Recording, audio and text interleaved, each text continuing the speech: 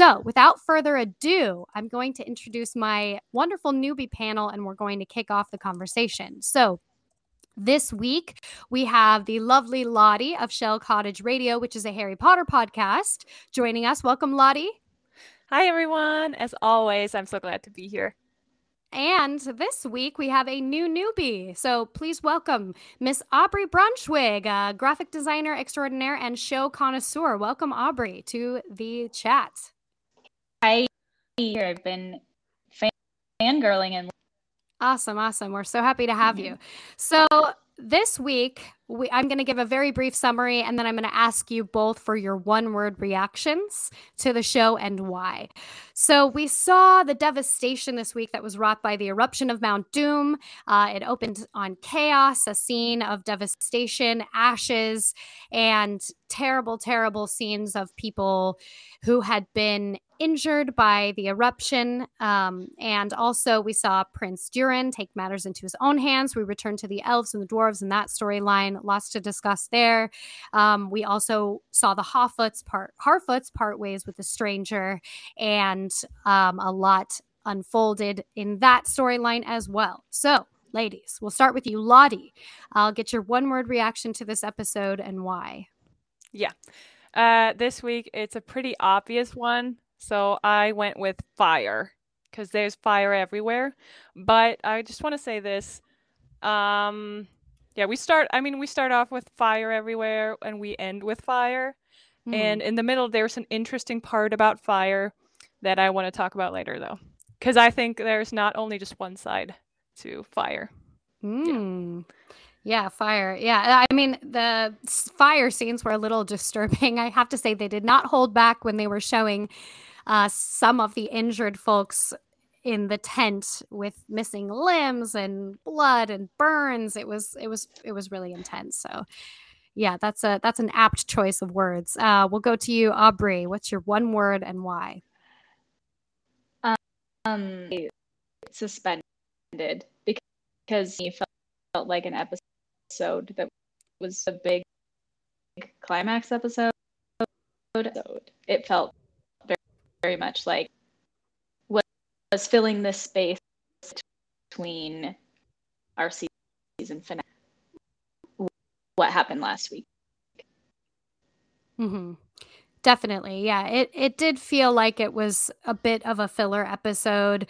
It was very heavy on the dialogue and very intimate scenes, just one-on-one of characters, in conflict with each other. So it was a little less action packed and more, I think, focused on character development and the conflicts between two characters really coming to a head. So I want to take it from the Galadriel storyline in the beginning, when she wakes up, she's disoriented. The camera work is very disorienting in this scene.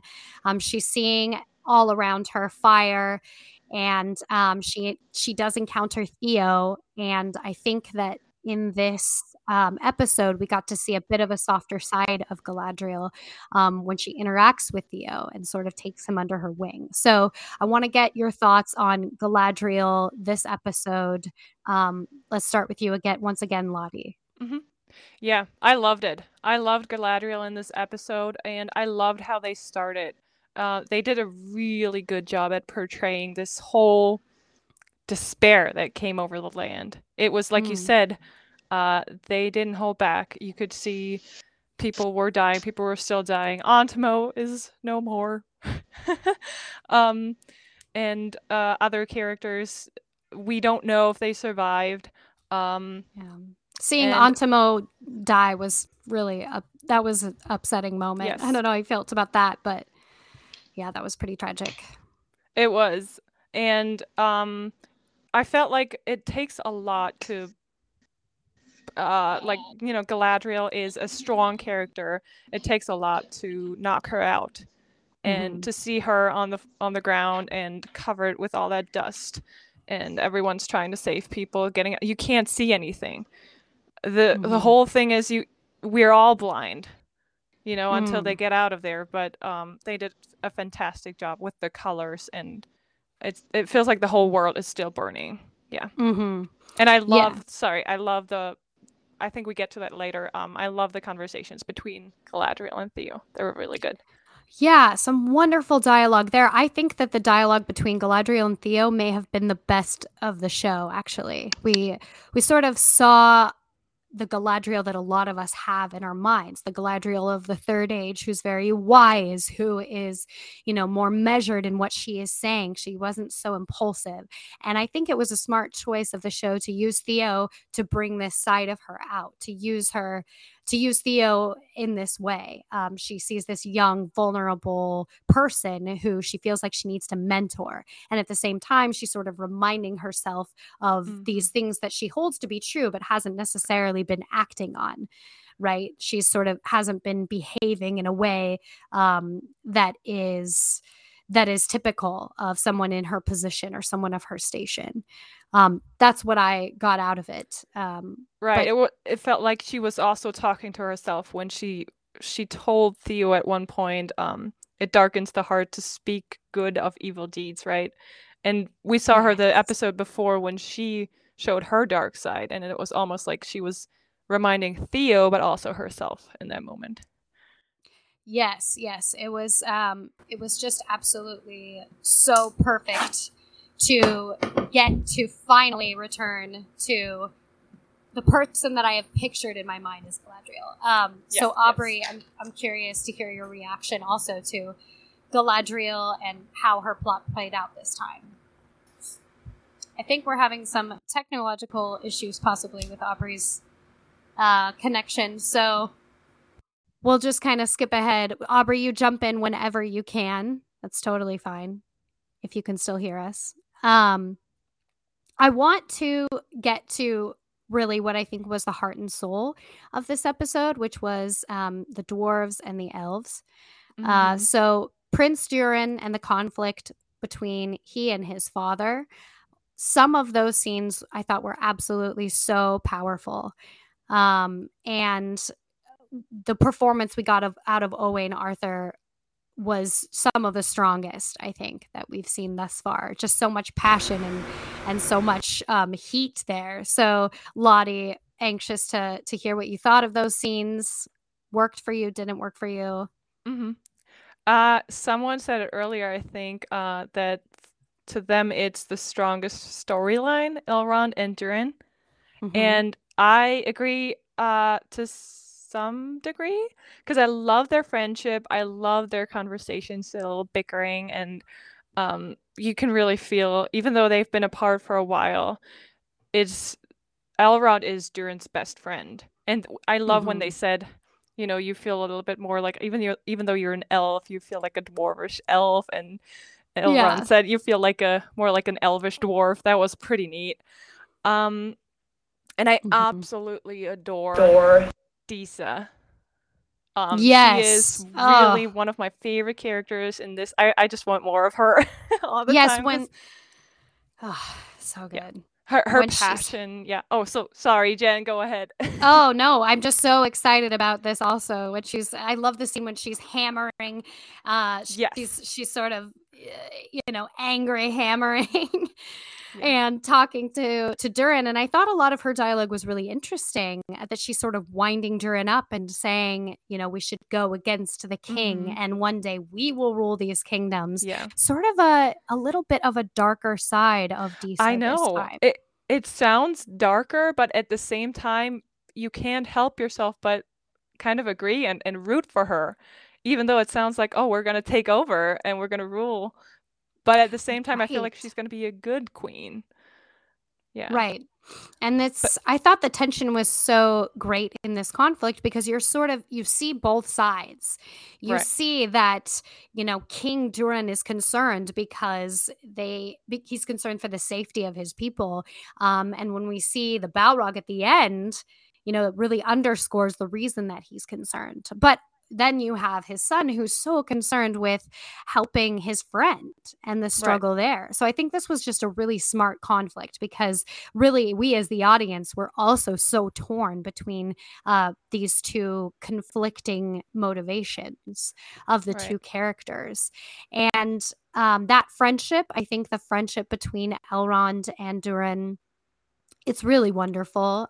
It's such a strong Tolkienian theme, friendship and cross-cultural communication. So I think that that is being done very, very well in this series. Yeah. And I still have questions though about what's happening to the elves right now. Like are they being poisoned by the darkness? You know, how we see the leaf, the darkness kind of Mhm. goes away once it goes near the mithril. But are we talking about weeks or months or years until they would die Yeah. without the mithril? You know, to me, it's a little bit. I get where they don't have to explain everything to me, but a little bit more would have been nice in that Mhm. regard. So it would make more sense why they're so desperate and what is at. I think Trisha would say, "What's at stake? What's their, what are they sacrificing?" Right. Right. Yeah. So we saw this week that when the mithril was put next to the leaf, the rot that was affecting the leaf totally cleared up. Hmm. Um, and I think this leads us to believe that mithril does have these healing properties. Um, but I am curious, Aubrey, if you can, are you with us now? I think you're back. I think so. Can you hear me okay? It sounds like Yes, you're a little quiet, but if you want to go ahead and weigh in on the mithril and the curative powers of mithril, I'd love to get your thoughts as somebody who is not super familiar with the lore. Is this confusing? Is it totally clear what they're going for? right. So I also I have to agree with Lottie. It's a little bit why the leaves are dying and why the mithril will help. My understanding is around the Silmarils, the mithril in the lore show has with the light of the Silmarils via this giant battle between and an elf, right? Yes. So, yes. So in the show, where the elves are hoping that if they can get their hands on this mithril, it's going to restore them. And it's unclear whether or not the mithril will actually have those curative properties and affect them the same way that it affects the leaves or the tree. So I think it's a little bit ambiguous right now and maybe intentionally ambiguous. But we were really less focused on that and more focused on, how is this relationship going to play out between Durin and Elrond, and Durin risking everything. I thought was so powerful, and I also really wrestled with it because he went against his father, and is he putting his own people at risk um by helping his elvish friend? This is so countercultural for a dwarf to do this. This is such a big deal to defy your king and to help your friend. But I want to hear, Aubrey, is that storyline, did it bring you in? Did you enjoy it? Are you enjoying this friendship between the two? I mean, they're so sweet together. I enjoy all of the scenes with those two. I think the, I mean, the scene with his dad was such a, I mean, that was a drag out fight. Mm-hmm. And I, I thought it was like obviously this like father son relationship, but it also Durin's dedication to his friendship that he would literally essentially point where he would be severing ties with his father to support, you know. Um, so that's that we saw over the course of the show that they have a dedication to each other. But this, I felt like oh, I'm willing to sacrifice familial relationship. Yeah. I mean, I think the hard thing to watch is that we saw that there are going to be consequences to him siding with his friend. And so this was personally really hard for me to watch play out, because we know that they've now awoken a Balrog, and we still don't know what that means. If in the next episode, we're going to see the fall of Khazad-dûm, we don't really know yet. But it's a little bit painful to know that he has staked everything on this relationship with Elrond, and that it's not going anywhere good. I mean, maybe they'll surprise us, but seeing the Balrog was certainly kind of scary, and hopefully it doesn't all end abruptly. I mean, I hope we get a whole lot more of the dwarves and the elves. But I want to move to the Harfoots. Curious, Lottie, to get your reaction to the Harfoots this week. The Harfoots make me hungry for apples. No, just kidding. Yeah, because they look so fruit. Good. Yeah. Oh, yeah.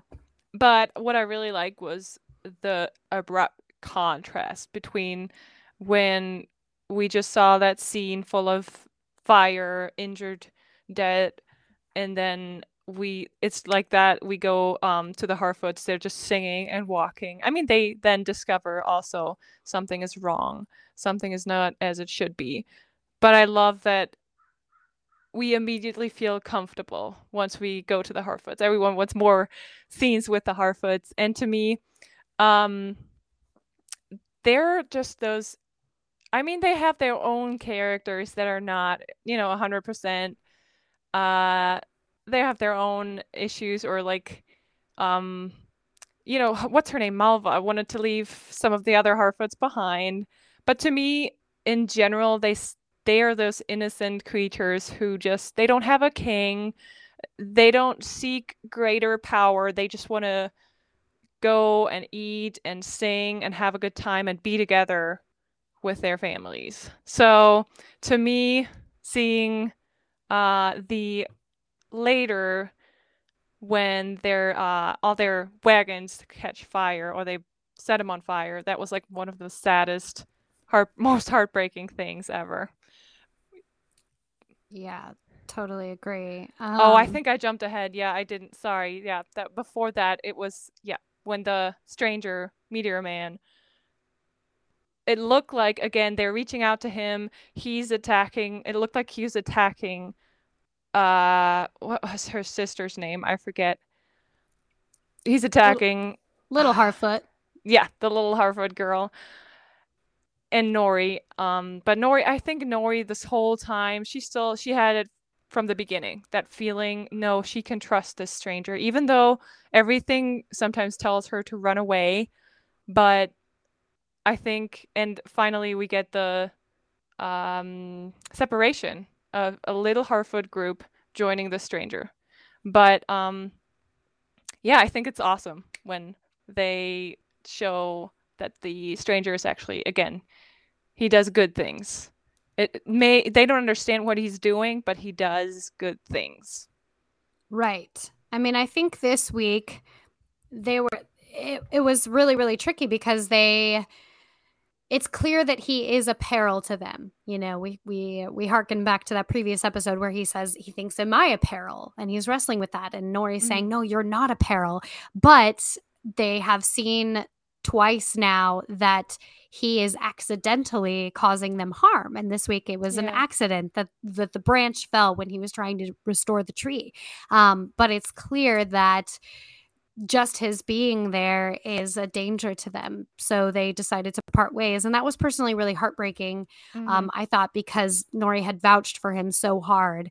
And you kind of see the inner struggle there.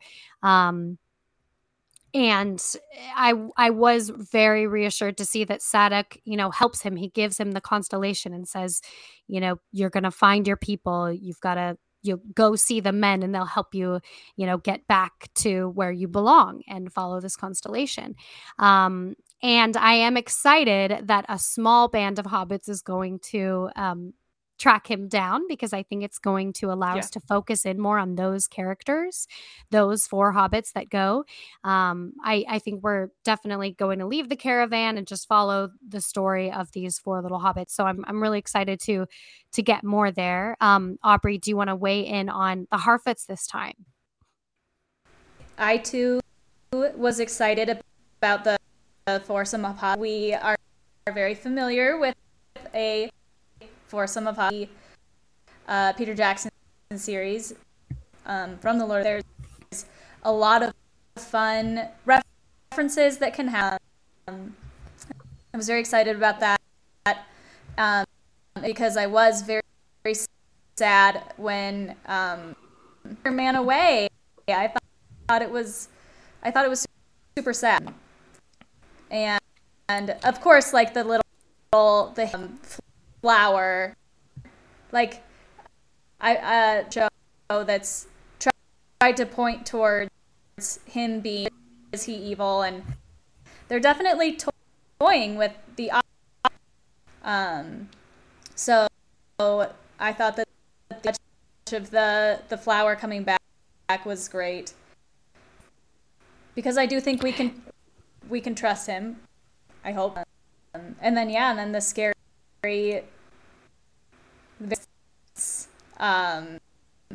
appearance, that was, I was like, wow, all their a volcano, and now these guys show up, and it was a double whammy for the poor Harfoots. Yeah, that scene was pretty chilling. Those cultists, the 3 cultists showing up, was I was hoping for more of them, actually get to see more of them, but I thought it was so smart to just have them show up and say nothing and do something so evil, because we're even more curious now about these 3 strangers. Who are they? What it's clear that they're hunting the stranger. We don't know why, but they're definitely nefarious. They're definitely evil. Any theories from the newbies on who are these folks? And there's plenty of theories out there, but I'm curious to get your theories. What do you think? Lottie, we'll go to you. Honestly, I think, next episode we're definitely going to get more, because, I don't know, at the end, after the, when the episode's over, they sometimes show a little bit of the next episode, and I saw Nori, all of a sudden, she had those eyes, just like them, very pale eyes. So now I'm very curious. I didn't expect at all that Sadok and Marigold are gonna go with them. I only expected Poppy and Nori to go. So that's gonna be interesting. Who they really are, I am clueless, honestly, because I don't know anything about what kind of folks should be around at that time. So I feel like I was confused, because Nori definitely is gonna have a connection with them somehow next episode. You think Nori will have a connection with the 3 cultists? Yeah, because her eye color changed, and I didn't notice that. That was after the episode is over. They show just a few scenes from the next episode. Oh, yes. So I saw that there, and I was confused, and I thought maybe they did something really evil, but maybe they are somehow important, or they're not as evil. I don't know, because they haven't talked yet, so I feel like maybe we need them later on. Yeah. Aubrey, any theories about these 3 strangers? Well, they're very spooky. But no, I think they look, but we don't know. I think they. Okay, this is resting. This is theoretically my thought that I am in one of the camps of man is a wizard.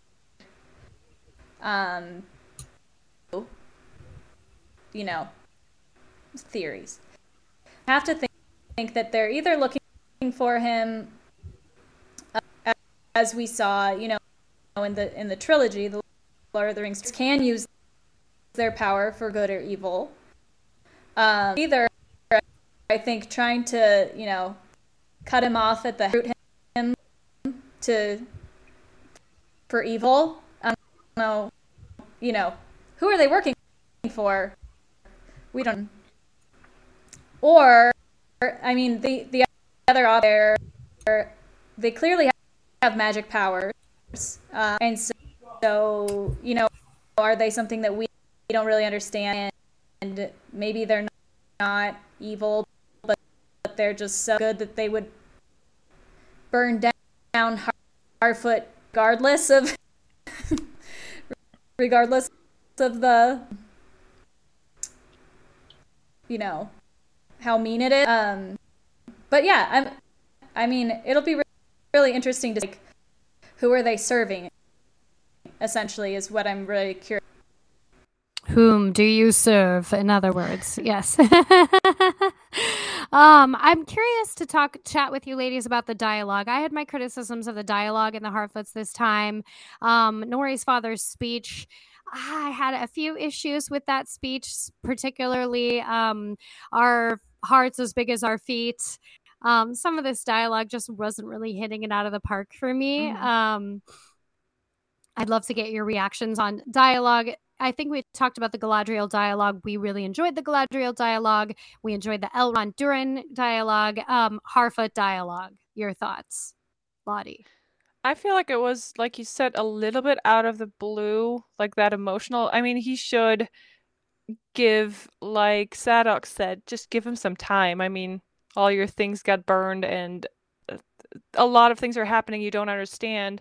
It's important, actually. If you talk about mental health, it's important to give those feelings room and not just ignore them. But I also understand how he wants to keep the spirits up and show resilience, show like, no, we can, it's all just things, it's all interpretation. We can just keep going. Everything will be fine.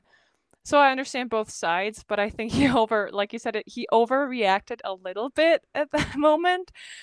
But what I enjoyed was, and I had to chuckle a little bit when he said, it was very ironic, we don't slay dragons, not much for digging jewels, and you think about what's to come in The Hobbit.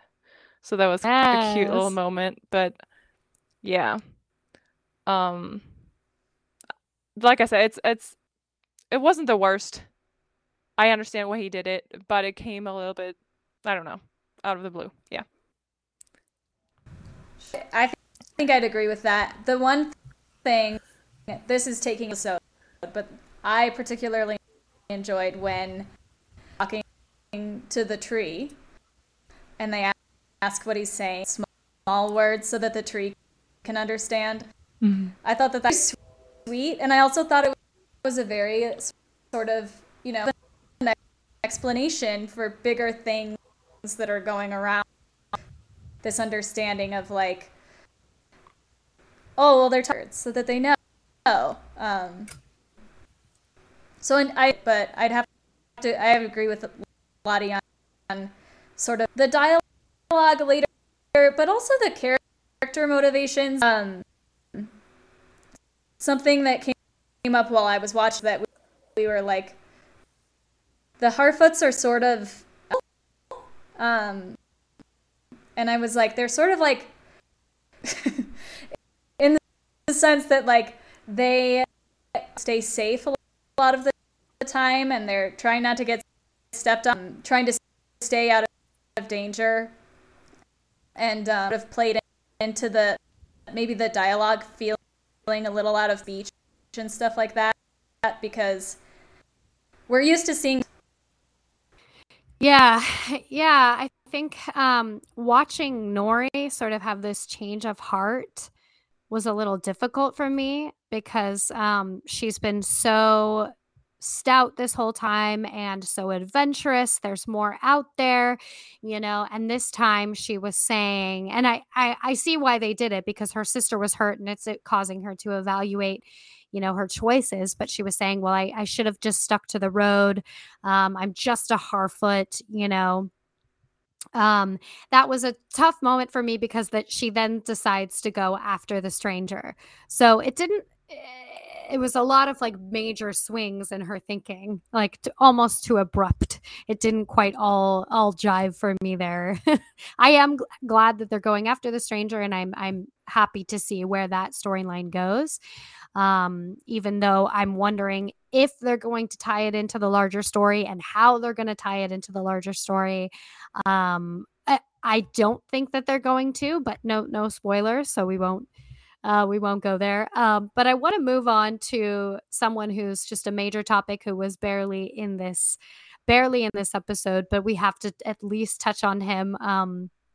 We've got to talk about Halbrand. We'll talk about Halbrand first, and then we'll talk definitely a little more about Theo and Bronwyn and Arondir in that camp. So let's talk about Halbrand. We didn't see him much, but he was found and he was wounded. He was found on the road. We don't know how he was wounded. But he then joins Galadriel and returns to Elven lands to be healed by Elvish medicine. So Galadriel says, this wound needs Elvish medicine. Nice callback to Fellowship of the Ring. So last week, the entire newbie panel was firmly in the Sauron, Halbrand is Sauron camp. So how do we feel this week? How do we feel about Halbrand as a character? Any new or emerging thoughts? I know we didn't see him much, but I felt like he loomed large over the episode. We'll start with you, Lottie. I had a few thoughts about, I wouldn't say I have a change of mind because I still am not entirely sure. But in terms of who's Sauron, well, I'm going to start with Halbrand. It seemed a little quick for me that he was almost dying there, and then he was already up, walking around and on a horse, but maybe more time passed between those two scenes. It was very, very like, oh gosh, there's Halbrand. He's almost, he's sweating, his wound's still bleeding, and then the next moment we see him outside, like, everyone's cheering for him and mounted on a horse, like he seems fine. Yeah. So I think anyone who's ever been on a horse. Oh, I'm sorry, Aubrey. What did you say? Oh, sorry. I was just saying, running on a horse probably would. Mm-hmm. Yeah, definitely. I mean, with an open wound or a wound just started to heal, would feel pretty painful. He didn't say much, but I have, because of the last scene, I have more thoughts about Adar, and I thought about what Adar had said, that he killed Sauron last episode. What if he meant like he killed Sauron inside of himself to leave like how some people say, I killed a part of myself to leave that behind and move on and have a fresh start, and be someone else. And I thought, I know John is not here today because it made me think of the Wheel of Time, how they create so much mystery around who's the dragon in that show, and then in the end it is the guy we all thought, oh, it would be kind of obvious if he was the dragon, and then it's him. So I thought, what if they did that to us and Adar is actually Sauron, because now he's the king of the what did they say, king or lord of the Southlands anymore, but Mordor. They created the name Mordor. How did you like that? It says the Southlands and then it says Mordor. Thumbs up, thumbs down. And super chat, I'll ask you that as well. Graphic designer. We got a thumbs down from Aubrey. Was not my favorite choice. I agree, Aubrey was very heavy-handed. It was like, let the audience use we know that. We don't need to see it spelled out so clearly, right? Just let him say it. Yes, that's what I thought. Just show the rest of the map. Right, show the map. Graphic designer in me did die a little. The graphic designer in you died because of the font? Or just the way it looked? It just like the right application. Yes, I totally agree. It was so it was verging on ridiculous to have it, clearly written out there. I thought that I was feel like it also would very have been. cheesy. I feel like showing it. They've already done a lot of map throughout the series. I think that would Mhm. have been much more effective. Me looking, it was the combo overlay that was the problem. Yeah, totally agree. I mean, I couldn't break it down why it visually what didn't work, but I know enough to say just the fact that they had the Southlands and then fade into Mordor was really, really heavy-handed. And we know, or the audience knows, even the newbies can recognize this is probably Mordor, where the orcs are now comfortable. They can roam freely because it's dark. We can put those pieces together. We don't actually need it to be spoon-fed out to us. But I actually want to talk about another that I felt like was focused on in this episode before we have to wrap up, which was Elendil. So let's talk about Elendil and Isildur. Um, Elendil thinks that his son is dead. He has this moment where he's grieving and he's angry. So I want to talk about Elendil as a character, the grieving father, and get your reactions to his storyline and whether or not we think Isildur is in fact dead. Lottie. No, Isildur is not dead. I don't think so. He says he's not dead. Yeah. No, I actually think we might even, I don't know, maybe see him. They're going to the Numenorian settlement, right? Next, the humans, the Southlanders. So we might see him there. Who knows? But I can understand absolutely. He's a father. He lost his son. That's what he thinks, and he now regrets that he ever picked up Galadriel from the sea. But this is not how you can think about that. This is, you agree to this. You're down. You're bound to protect your queen, and wherever it leads her, you gotta go. And I don't think you can anything that almost like the butterfly effect. Anything you do has some sort of consequences or effects, and you cannot go around and say, "Oh, if I hadn't done that, had I not done that, this wouldn't have happened." But other things, maybe good things, also, had you not done this, that wouldn't have happened. So it's in his initial reaction to his loss, but I feel like he should be more professional, I would say, more of a leader in this moment, to at least not blame Galadriel. Right. We want to see the Captain Elendil, but at the same time, he's lost in his grief, and he thinks his only, or his not his only son, but he thinks his son is dead. So he is really wrestling with that. I think something that was really great about this episode is that we really see the characters wrestle with the consequences of their choices, right? Oh, yeah. So Elendil is wrestling with the consequence of losing Isildur. He thinks he's lost Isildur. We see Queen Muriel. Queen Muriel wrestles with the cost of the choice to go to Middle Earth. She is blinded by the coals and loses her sight, which I thought was, I did not expect that literally Middle Earth would hold darkness for her. Remember, in a previous episode, her father says, all that waits for you in Middle Earth is darkness. And it is a literal darkness we come to find in this episode. But that was it was really a powerful thing to see these characters face the devastation that their decisions have brought on them by following this elf to Middle Earth. Even Aubrey, Galadriel. Go for it. Galadriel. She just said she's told Theo, you cannot burden yourself with those things. And then she says, I think, or you never, it's hard to ever take them off if you start burdening yourself, if you put it on your back, on your shoulders.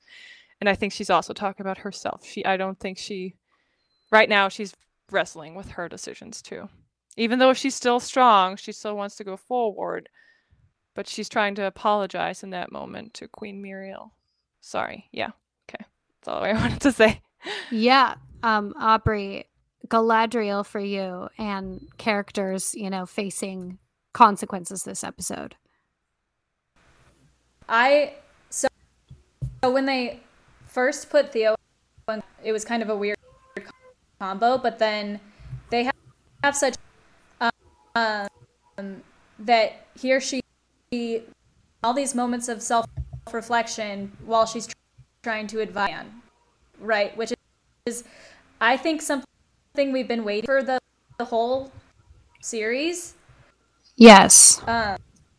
You can kind of hear, which was nice, in some of her lines where it's her and she's like, oh, I need to listen to myself. Mm-hmm. That with Elendil, surprised to see the amount of emotion. Not that it wouldn't obviously your son, but the regret or the seeing that changed his dedication to the cause. Surprising. Right. It seemed a little out of character to me as well. Because he was the one in the first place, like, loyal, literally. So that was surprising and interesting to me. I was straying a little bit, but obviously, to me, the horse was a big sign at Isildur, just because in the series, in the Lord of the Rings series, we are very loyal to their kings or their writers. A little bit of a Lord of the Rings callback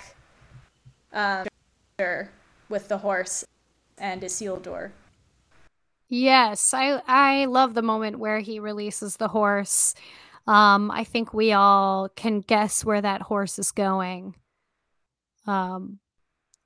He may be going, yeah. He's probably going to find. That's right. It would not be the first time a horse went to find its rider. I also love that moment. And the cinematography there is so beautiful. Like anytime we get shots of the landscape, right? Just so stunning. So pretty. Well, ladies, before we wrap it up, I want to get your predictions for what happens. This is the penultimate episode. We are now going to the finale, the very last episode. I can't believe it. It went by so quickly. At least for me, I've been enjoying every second, the highs and lows. I want to get your predictions for the final episode, the 8th and final episode. So you can focus on a character, what will happen with a character, or you can focus on storylines and what happens there. Let's start with Lottie. Predictions for the final episode. Some predictions I already mentioned I wouldn't call it a prediction, but Adar and my doubts. Maybe it is him. Who knows? But I want to talk about just the theme of fire. I'm kind of hoping we get more of how fire has not only destructive potential, but also fire. I don't know if you caught this, but Durin Senior said he talked about during Junior's sickness when he was a little baby, and how he every night held him to the firelight. In that moment, I was like, wow, this means fire is not only death and destruction, but also life and warmth and energy. And, we use it for cooking, for food and light.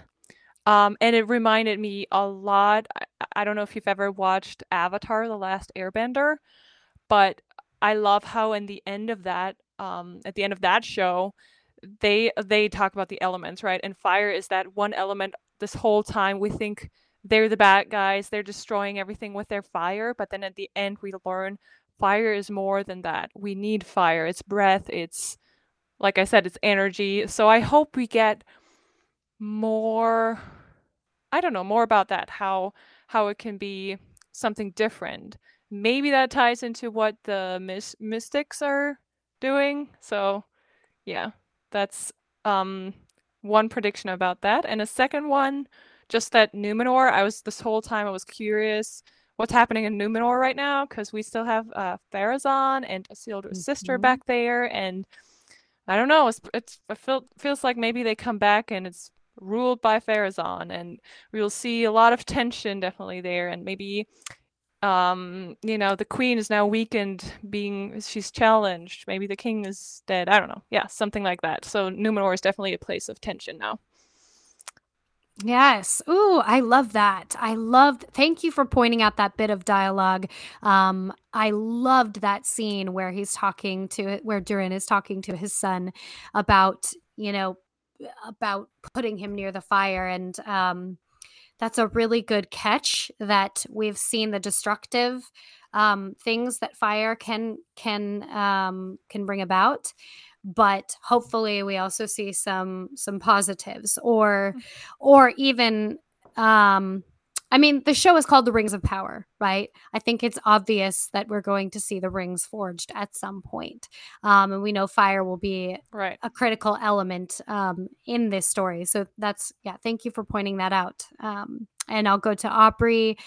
Predictions, and then we're going to flash the number on the screen. And if anybody wants to call in live and chat with the newbie panel before we sign off and hand it over to our wonderful lore panel, you can do that. We'll have the number up. You can call in live. And don't forget, if you're in the super chat, you are in the running to win pieces of art that are going to be raffled off by our wonderful artists this week. So Aubrey, let's get your predictions for the final episode. I hope that we're going to get on some things. I think for us to find out who Meteor Man is, just get more insight. I think we'll see. I do think we'll see some more, especially, like you said, the Queen Regent being blinded now. We did see Elendil's sort of cause fading as well. That's like a player that we'll see tension in it. I think that we might see Isildur coming back, and I'm really hoping we get a Harfoot adventure. Just can't wait to see those four setting off. Might also be like way to end this first season, where ends where Sam and taking off on their own.